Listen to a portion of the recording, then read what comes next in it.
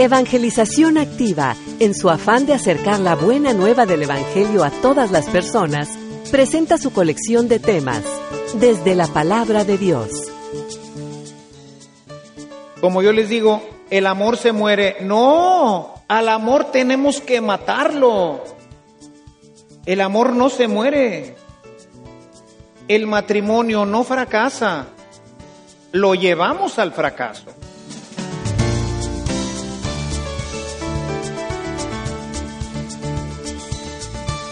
Este servicio te llega gracias a la aportación económica de nuestros suscriptores.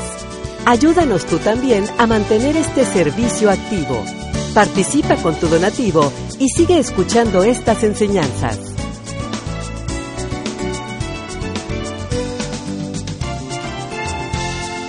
Esperamos que al escucharlos, la semilla del Evangelio dé fruto en tu corazón. Con ustedes, el Padre Ernesto María Caro.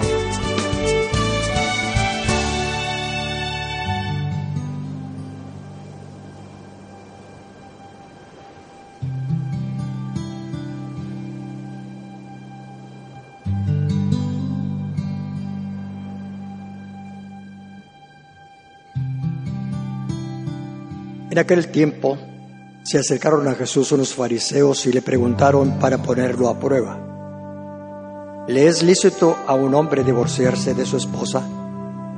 Él les respondió: ¿qué les prescribió Moisés? Ellos contestaron: Moisés nos permitió el divorcio mediante la entrega de un acta de divorcio a la esposa. Jesús les dijo: Moisés prescribió esto debido a la dureza del corazón de ustedes. Pero desde el principio, al crearlos, Dios los hizo hombre y mujer. Por eso dejará el hombre a su padre y a su madre, y se unirá a su esposa, y serán los dos una sola cosa. De modo que ya no son dos, sino una sola cosa. Por eso, lo que Dios unió, que no lo separe el hombre. Ya en casa los discípulos le volvieron a preguntar sobre el asunto, y Jesús les dijo: si uno se divorcia de su esposa y se casa con otra, comete adulterio contra la primera. Y si ella se divorcia de su marido y se casa con otro, comete adulterio. Después de esto, la gente le llevó a Jesús unos niños para que los tocara, pero los discípulos trataban de impedirlo. Al ver aquello, Jesús se disgustó y les dijo: dejen que los niños se acerquen a mí y no se lo impidan, porque el reino de Dios es de los que son como ellos. Les aseguro que el que no reciba el reino de Dios como un niño, no entrará en él. Después tomó en brazos a los niños y los bendijo imponiéndoles las manos.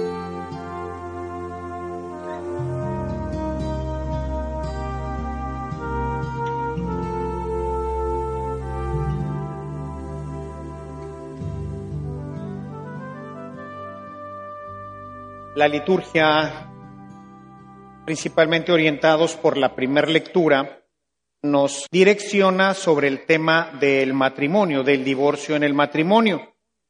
Ciertamente, la última parte de Marcos, como es costumbre en él, es un evangelio, pues digamos, muy compacto, muy reducido, pues acostumbra a poner una serie de temas, pues todos ligados, y en este caso liga también pues el tema de los niños, que seguramente ocurrió en otro momento, pero pues ahí lo liga y tenemos estas dos enseñanzas. Sin embargo, siguiendo el hilo de la liturgia, que en la primera lectura hemos leído el texto del Génesis, quisiera retomar nuevamente el tema del matrimonio y en particular el tema, pues no solamente del divorcio, que ciertamente es el tema central, sino yo quisiera irnos un poquito antes del divorcio, porque el divorcio pues ya es el final de un proceso de desgaste en la pareja, es el final de un proceso de destrucción que debemos a toda costa de evitar. Creo que debemos de partir del texto que hoy escuchamos de Marcos, en donde nos dice qué fue lo que les prescribió Moisés. Yo creo que hoy necesitaríamos volverle a dar toda la fuerza a la palabra de Dios, Me parece que hoy la tomamos muy a la ligera y por eso ya una pareja que se casa, pues ya no lucha. Muchos de nuestros muchachos ya desde su noviazgo, ya como que lo ven en el horizonte que puede ocurrir y bueno, pues se ocurre qué hacer en ese momento, como que hay que tomar previsiones y precaución, no tanto para evitar que no ocurra, sino para que, si acaso ocurre, pues hacia dónde corremos. Ocurre con cierta frecuencia en las pláticas que tenemos aquí en la parroquia para los que se van a casar, que no falta en algún momento alguno de los muchachos que pregunta precisamente, Padre, ¿y si no funciona, qué hacemos? O sea, todavía no empiezan la carrera y ya están pensando en hospitalizarse, ¿verdad? O sea, no están pensando en que esto es para toda la vida. Sin embargo, eso dice hoy la Sagrada Escritura, se los prescribió Dios por la dureza del corazón. Dice, pero no debe de ser así, porque ya no son dos, sino son una sola cosa. Y esto es lo que los jóvenes y en general los matrimonios deben de tener siempre presente. No somos ya dos, sino somos una sola cosa. Es algo que Dios creó. Por eso tenemos que regresar y ver que la palabra de Dios verdaderamente impacte en nuestra vida y podamos nosotros vivirla y luchar por vivirla. Porque hoy, así como no luchamos por vivir esta cláusula de la palabra, pues tampoco vivimos muchas otras. Como que la palabra de Dios hoy termina siendo una opinión más, pero no es lo definitivo. Nos casamos, es para siempre. Es verdad que en algunas ocasiones, y hoy es donde quisiera dirigir nuestra reflexión, es a la preparación previa. ¿Por qué fracasan? ¿Por qué se divorcian? ¿Por qué no funcionan los matrimonios? Y creo que en gran parte tiene que ver con esta situación que estoy diciendo de no pensar que esto es para siempre. Y cuando yo tengo que tomar una decisión definitiva, hermanos, tengo que pensarla y repensarla y analizarla, porque esta decisión va a impactar absolutamente toda mi vida. Y no hay para atrás. En algún tiempo de mi vida hice algo de alpinismo. Y en general, en la alta montaña, no hay para atrás. Regresar es prácticamente un suicidio. La ruta de ascenso, en general en el alpinismo, nunca es la de descenso. No se puede descender por la misma ruta. Tratar de descender por la misma ruta generalmente es un suicidio. La gente que trata de hacer eso se va a matar. Pero la gente que no se ha preparado y que no ha entendido esto, se lanza a hacer alpinismo y a media montaña se empanica. Le empiezan a faltar las fuerzas cuando todavía le queda media pared por arriba. Y no hay para atrás. O llegas a la cima y buscas la ruta de descenso, o te mueres. Y esto es lo que provoca en muchas ocasiones, en escaladores y en expertos, los accidentes. Y me parece, uso este ejemplo porque me parece que esto es lo que ocurre muchas veces en los matrimonios, como que para siempre, bueno, si no jala, pues ahí te ves, ¿no? Y eso me hace no preguntarme si realmente puedo y quiero hacer esto para siempre. El texto que quisiera hoy utilizar para arrancar un poco esta reflexión está en Lucas 14, 28, 30. En este texto Jesús dice lo siguiente: si una persona va a construir una torre, primero se fija a ver si tiene suficientes ladrillos. ¿Qué pasa si no tiene suficientes ladrillos? No se hace la torre, se queda a la mitad, ¿no es cierto? Y dice Jesús, va a quedar en ridículo delante de los demás y la gente va a decir, este hombre empezó y no pudo terminar. Hace, creo que 50, a lo mejor un poquito más años, ¿no? Pero la gente que está aquí, que tenga más de 50, 60 años, recordará la crítica tan tremenda que hacía la sociedad a los matrimonios que fracasaban. ¿Cómo? ¿Fracasó? ¿Se divorció? Como que no era algo que estaba en el curso de la gente, ¿no? Hoy, se divorció. Se divorció. Él y otros tantos. Era una crítica severa. Inició a construir y no pudo terminar. Era difícil, ¿no? Creo que en gran parte era porque se hacían mejores elecciones. Se pensaba un poco mejor para ver si verdaderamente tengo suficientes ladrillos para ver si la puedo hacer. Como dicen los chavos, no, a ver si la puedo armar. Y si no, pues no le entres. Platicaba en esta semana con dos de las maestras del colegio que traían una iniciativa para, pues, ver cómo se pudiera evitar esto, porque ellos trabajan con los niños que se ven terriblemente dañados en el divorcio de los padres. Por mejor que se haga la relación, el niño siempre va a ser fracturado, herido, lastimado en el divorcio de los padres. Y ellas, pues me decían, padre, ¿y si damos el testimonio? Porque ellas tuvieron también esa experiencia. Le decían, no va por ahí. Tenemos que evitar que esto ocurra. Tenemos que detener esto antes de que las circunstancias del matrimonio empujen a la pareja a reventar.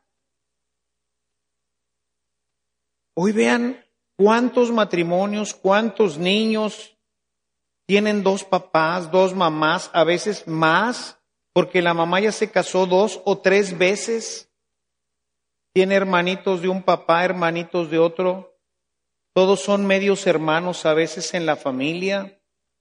Todas estas cosas, hermanos, están golpeando, están lacerando, están hiriendo gravemente a nuestra sociedad. Y no hacemos nada. Nos hemos acostumbrado, como dice Isaías, a ver el mal y a no hacer nada, a no corregirlo, a no enmendarlo, a no buscar transformarlo. Así es. Es el mundo que nos tocó vivir, el mundo de los divorcios, pues ni modo. El mundo de los dobles matrimonios, el mundo de los... Claro, pues si un muchacho se casó a los 25, 24 años, fracasa a los 2 años, tiene 26, 27 años, tiene toda la vida por delante, ese hombre, esa mujer se va a quedar soltera por los siguientes 50 años que le quedan de vida. Difícilmente. Va a formar otra familia. Tenemos que entrar, muchachos, y aquí los papás tienen un trabajo muy importante que hacer. Ustedes tienen que ayudar a sus hijos también en este proceso de discernimiento,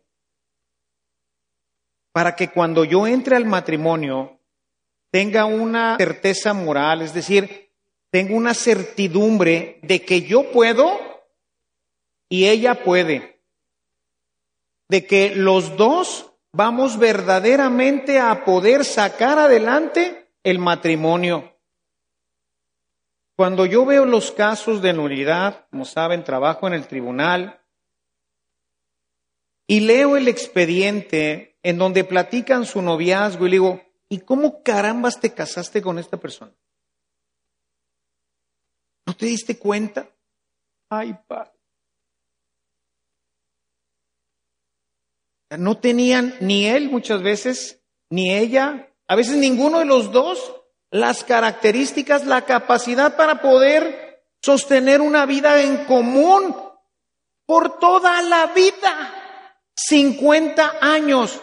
Piensen ustedes, hermanos, que el promedio de vida hoy en México supera los 75 años. Si te casaste de 25 años, vas a llegar con mucha facilidad a los 50 años de matrimonio. Cosa que antes no era tan fácil, ¿verdad? El promedio de vida ha subido grandemente. Vas a vivir 50 años con una persona. Y no hay para atrás. No debería de haber para atrás. Tratar de descender por la misma ruta de ascenso es un suicidio. Un divorcio, les escribí ahora en la hojita dominical, dice Virginia Satir, es la extinción de una sociedad. Como si le hubiera caído una bomba atómica a Monterrey y se extinguió toda esta sociedad. Quisiera presentarles 5 elementos, muchachos, papás, que hay que considerar, y escuchen esto, con mucha seriedad, para ver si tengo suficientes ladrillos, para ver si puedo escalar una pared que tiene elementos de grado 3 y grado 4 de alpinismo que son difíciles de superar. Hay que ver. Es que está muy bonita, es que está muy guapo, es que nos divertimos mucho, es que somos muy semejantes, es que sí. De esos, miren, hay alteros de expedientes en el tribunal. 5 elementos. Primer elemento, no caminar en el pecado durante la vida, particularmente en el noviazgo. No caminar en la vida del pecado, porque esto va a cerrar completamente la luz en el corazón y van a ser guiados por el demonio. Van a ser guiados por sus pasiones. La Sagrada Escritura es tajante en este tema. En el texto de Génesis que precede al que hoy escuchamos, dice el Señor en Génesis 2, 16, 17, el día que comas del fruto de este árbol, ese día morirás. Irremisiblemente. Es decir, el fruto de ese árbol, no sabemos ni qué árbol era, que la manzana y todo esto, y les dijo, no comas de esto, es decir, no me desobedezcas. El día en que desobedecemos a Dios, chicos, ese día nuestra vida se enreda gravemente. Dice Dios, no me desobedezcas. Génesis no se equivoca. Jesús lo vuelve a presentar y Pablo lo remata. Gálatas capítulo 6, verso 7. De Dios nadie se burla. Lo que siembras, cosechas. Hoy los muchachos en general piensan que pueden burlar la ley de Dios y que no va a tener consecuencias. Tristemente, hoy vemos que los muchachos, durante su noviazgo, dedican mucho tiempo para la vida sexual. A veces completa y llegan hasta la relación y a veces incompleta, pero es un factor que está continuamente empujándolos al pecado. De tal suerte que muchos noviazgos, muchos novios viven realmente su noviazgo en una situación de pecado. Ya empezaste mal. Probabilidades de supervivencia, pocas. Y se arriesgan tratar de bajar por la ruta de ascenso es muy difícil. Se van a encontrar con una cantidad de problemas dentro de su matrimonio que no se los imaginan. Si Dios dice, no fornicarás, obedece. Regla número 1, no vivas en pecado. Vive en gracia. Permite a Dios guiar tu noviazgo. Permítele a Dios guiar tu matrimonio. Mantén tu vida de gracia y tu matrimonio triunfará, porque es un proyecto de Dios. Si Dios dice que hizo al hombre y a la mujer y los hizo una sola cosa, pues no es que se puedan desarmar. Como yo les digo, el amor se muere. No, al amor tenemos que matarlo. El amor no se muere. El matrimonio no fracasa. Lo llevamos al fracaso. Una cosa que es una sola cosa que está hecha y unida por Dios, necesito darle un hachazo para que se rompa. Si no le pego, no le va a pasar nada. Vive en gracia. Deja que Dios guíe tu vida, que guíe tu noviazgo, que guíe tu matrimonio. Y triunfarás. Regla número 2. Ama con gran intensidad como Jesús. Dice Jesús en Juan 15:13, hasta dar la vida por la otra persona. Revisa si tú estarías realmente dispuesto a dar la vida por esa persona con la que dices que vas a vivir 50 años. Si tu amor da para tanto, a veces no quieres dejar de ir al fútbol, ¿vas a dar la vida? A veces no quieres dejar un viaje con tus amigas y vas a dar la vida. Platícame otra historia, no es cierto. No lo vas a dar. Tu amor no da para tanto. No te cases, al menos con esta persona. Con esta persona tu amor no se ha desarrollado lo suficiente como para no poner un solo obstáculo en el camino. No te cases.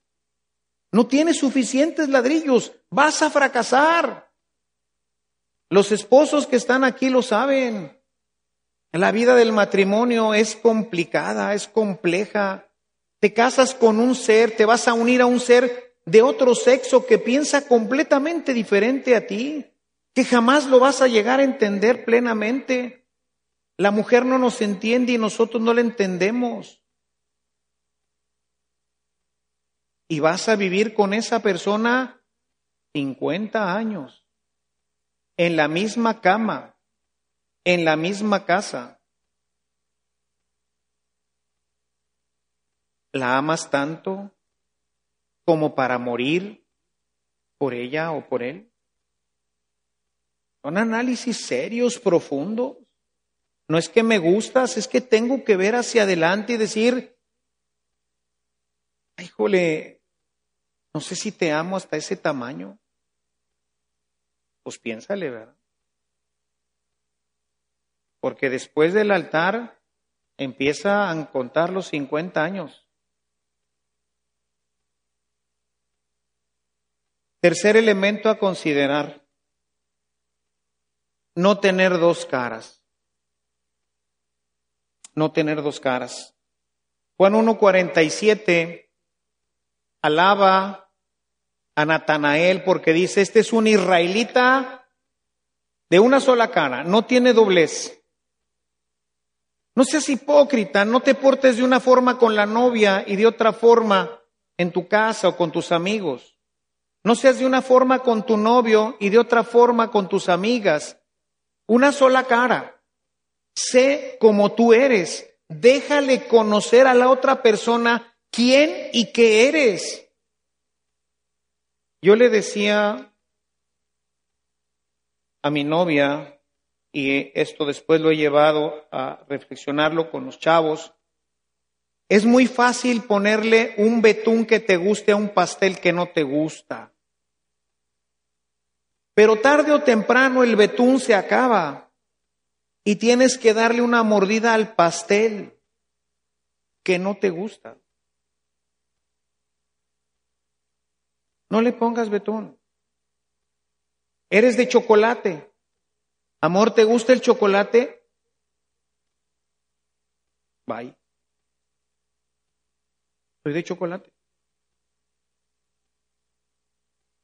No tengas dos caras. No por agradarla o por agradarlo, te vistes, te pintas, haces cosas por agradarlo, pero que no te gustan. Que las haces nada más con él y para él o para ella. Al principio quieres ganchar, quieres asegurar, y entonces cedes a muchas cosas, pero te cuesta muchísimo hacerlo. No eres tú. Y la gente que te conoce te dice que no eres tú. Eres de una manera cuando estás en esa relación con él o con ella, y eres de otra manera cuando estás con otra persona. Eso cansa, hastía. Y llega un momento que dices, a la goma, ¿verdad? Voy a ser como yo soy. ¿Es malo ser como uno es? No. Yo generalmente les digo en los matrimonios que fracasan que no hay matrimonios de gente mala. Es de gente que se casó equivocadamente, nada más. Porque luego se casan con otro y jalan súper bien. ¿Qué pasó? Pues el tema tiene que ver que con esta persona no jalo porque este es de chocolate y no me gusta el chocolate. Busco uno que es de vainilla, que me encanta la vainilla, hombre. Pero como a ella le gustaba el chocolate, me lleno de chocolate, ¿verdad? Pero un día se acaba, ¿eh? Y le va a dar una mordida a la vainilla y ¡bleh! ¿No es cierto eso? Una sola cara, hermanos. Si tú, papá, ves que tu hijo, tu hija, no está siendo la persona que tú conoces, con el novio, con la novia, ayúdale, dile, vas a fracasar. No jala así. Uno tiene que ser de una sola cara. Así soy. Mal hablado, borracho, qué sé yo, ¿verdad? Siempre decía mi abuelita, siempre hay un roto para un descosido.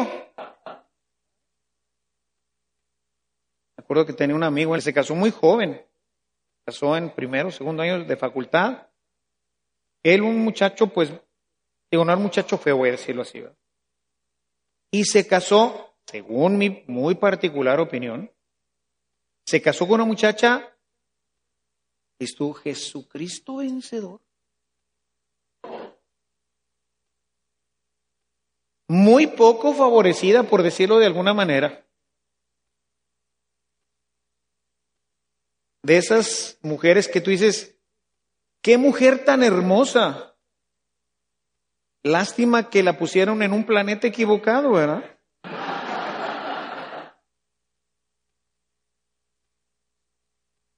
Han de estar cumpliendo porque todavía están juntos. Han de estar cumpliendo, no sé, 40 años de casados. Se casaron bien jóvenes. Pero crearon su familia. Siempre hay un roto para un descosido. Yo, en mi particular gusto, etcétera, creo que no me hubiera atraído una muchacha así, ¿verdad? Pero a él lo enamoró y siguen unidos. Sé cómo tú eres. No tengas dos caras. Vas a fracasar. No puedo, es que si no, no lo engancho. Es que le gusta mucho el chocolate. Aunque le guste el chocolate, no eres de chocolate, eres de vainilla.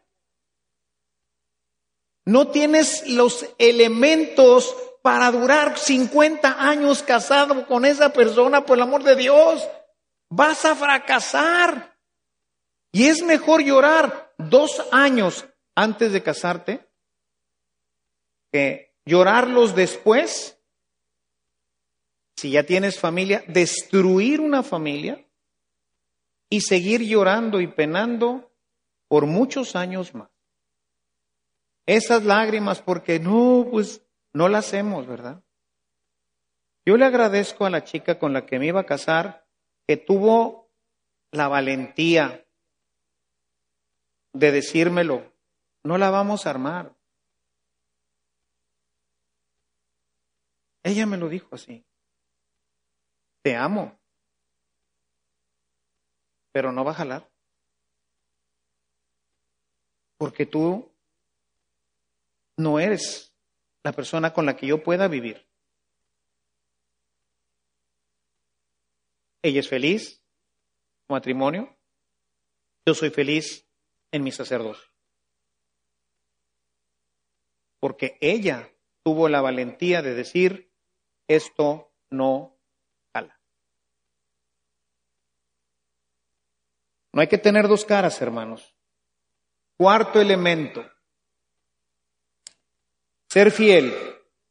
Dice Lucas 16:10. El que es fiel en lo poco, será fiel en lo mucho. Si ahorita andas de bisbirindo, no, si nada más me le quedé viendo, por eso. Si no eres fiel en lo poco, no puedes ser fiel en lo mucho. Si no puedes ser fiel en las cosas que no son tuyas, porque ahorita no es tuyo, ¿quién te va a dar lo que sí es tuyo? ¿Quién te lo va a confiar? Fidelidad total. Cuando están en la presentación hay una parte donde dice, y serte fiel, lo van a decir aquí en el altar, y yo les digo, ¿qué quiere decir ser completamente fiel? No, padre, pues no tener otros novios, otras amigas. Digo, sí, pero va mucho más allá. Hoy hay mucha infidelidad matrimonial a causa del trabajo. El trabajo es la persona intrusa en el matrimonio. Prefieren estar en el trabajo, prefieren trabajar, prefieren irse de viaje, prefieren muchas cosas al esposo o a la esposa. Completamente fiel. ¿Me amas más que tu trabajo? Sí, renuncia. ¿Me amas más? Y no es que el trabajo sea malo o que él o ella trabajen. El problema es cuando esto empieza a interferir. Cuando la chica que hoy pues va tomando nuevos puestos y nuevas dimensiones en las empresas, empieza a viajar. Yo me las encuentro, ya ven que viajo con frecuencia, Encuentro una cantidad de mujeres viajando y en los hoteles y todo, tremenda. Y dejan al marido solo. Eso está bien peligroso porque los hombres somos complicados en ese tema. Nos da un resfriado y ya quieres que venga y te garrope y te ponga y el chiqueador y la medicina. Ay, ya dile que no voy a ir. Ya. Somos unos inútiles. Y la mujer allá en no sé dónde, ¿verdad? ¿Cómo estás, Dor? Pues aquí un poco resfriado. No, pues tómate la medicinita. Tómate la medicinita. Eso en las cosas simples. Porque como decía un pelado que se había divorciado y vivía en Londres y pues ya tenía mucho tiempo que iba y venía, pero pasaba ya más tiempo en Londres que aquí. Y entonces la mujer le manda a decir, bueno, está bien si te doy el divorcio, pero dime por qué, ¿qué tiene ella que no tenga yo? Y le escribe de volada el pelado. Pues mira, de tener tiene lo mismo, nada más que ella lo tiene acá. La mujercita ya viaje y viaje. Ser fiel de manera total. Te amo más que mi negocio, más que mis viajes, más que todo. Te amo más por sobre todas las cosas, más que a mis hijos, más que a mis padres. En un matrimonio es Dios, valor supremo, total y definitivo, y luego mi esposa o mi esposo. No hay nada entre Dios y otra cosa. Está Dios y luego mi esposo, o está Dios y luego mi esposa. Nada en medio. Fidelidad total. Si no eres fiel en lo poco, ahorita de novio, ay Carlito, no tienes ladrillos, vas a fracasar. 50 años por delante, chavos. Y creo que se resume en el quinto paso, en el quinto elemento a considerar para ver si tengo suficientes ladrillos. Morir a mí mismo. Una capacidad real de renunciar que abarcaría los otros 4 pasos que hoy he dicho. Dice Jesús, Marcos 8:34. El que quiera seguirme, renuncie a sí mismo, tome su cruz de cada día y siga. La decisión del matrimonio es una decisión verdaderamente compleja, difícil. No la podemos tomar basada en sentimientos nada más. Tengo que ver si tengo yo y la otra persona las capacidades, porque son 2 capacidades que tienen que juntarse. Si ella no tiene esa capacidad, esto va a fracasar. Si yo no tengo la capacidad, esto va a fracasar. Las muchachas luego se me desesperan, ¿verdad? Es que ya tengo 25, 35, 45, ¿verdad? Ya valió. No, bueno, si no llegó, no llegó. ¿Para qué quieres vivir con una vida que es terrible? O terminar divorciándote. Yo estoy muy convencido, porque lo veo en mi propia vocación, que si tú eres recto con el Señor, que si tú verdaderamente estás buscando hacer su voluntad, el Señor te va a conducir. El Señor te va a conducir. Yo los invito a revisar estos 5 elementos que les he presentado antes de tomar una decisión tan importante, porque el Señor dijo, por eso dejará el hombre a su padre y a su madre, se unirá a su mujer y serán una sola cosa. ¿Por qué? Porque Dios los hizo hombre y mujer una sola cosa. Por eso. Porque son una sola cosa. porque en el momento del sacramento se realizará una acción misteriosa que los hará una sola cosa. Y hay que luchar por ello. Cuando tú tienes los recursos, basta que los uses. No es fácil. El mundo de los jóvenes hoy, el mundo del matrimonio hoy, enfrenta grandísimos retos. Pero una persona que verdaderamente está buscando agradar al Señor, que ha hecho un análisis, es decir, un noviazgo bien plantado en el Señor, no fracasa. Pasará quizás por crisis. Esto no quiere decir que no pueda haber una infidelidad. Esto no quiere decir que no pueda haber un pleito grande entre ellos. Esto no quiere decir que va a ser todo miel sobre hojuelas. No.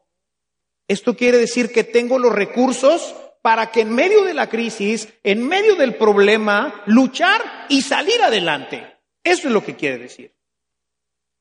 Quiere decir que no tengo opción de fracasar, porque tengo los recursos.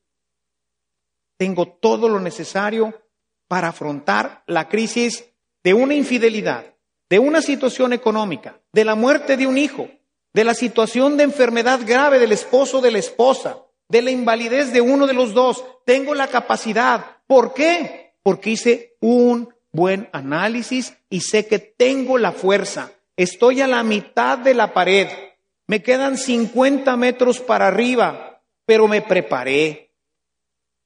Tengo fuerza. Me estoy empanicando. Empieza a venir la noche. Voy a tener a lo mejor que pasar la noche colgado de una cuerda a 2,000 metros de altura, pero estoy bien enganchado. Voy a pasar frío, pero me voy a comer un chocolate. Y al día siguiente voy a llegar a la cima, porque tengo todo mi equipo, porque tengo los elementos para poder llegar. No me voy a arriesgar a bajar y morir. Voy a calmar mi pánico, me voy a serenar y no voy a morir en la montaña. Voy a llegar a la cima. Un matrimonio tiene todo para triunfar cuando se ha preparado consciente y adecuadamente. Cuando escogí bien, no me casé con uno de chocolate cubierto de betún de fresa. Me casé con uno de chocolate. Sé que así es. Tiene un carácter difícil, pero he aprendido en el noviazgo a manejarlo, a vivir con él. Tengo los recursos. La voy a hacer. El matrimonio debe de ser la experiencia más maravillosa de la vida de un ser humano. No le echemos a perder. Hagamos una buena elección y permitamos a Dios conducirnos en este camino hasta la cima. Alabado sea Dios.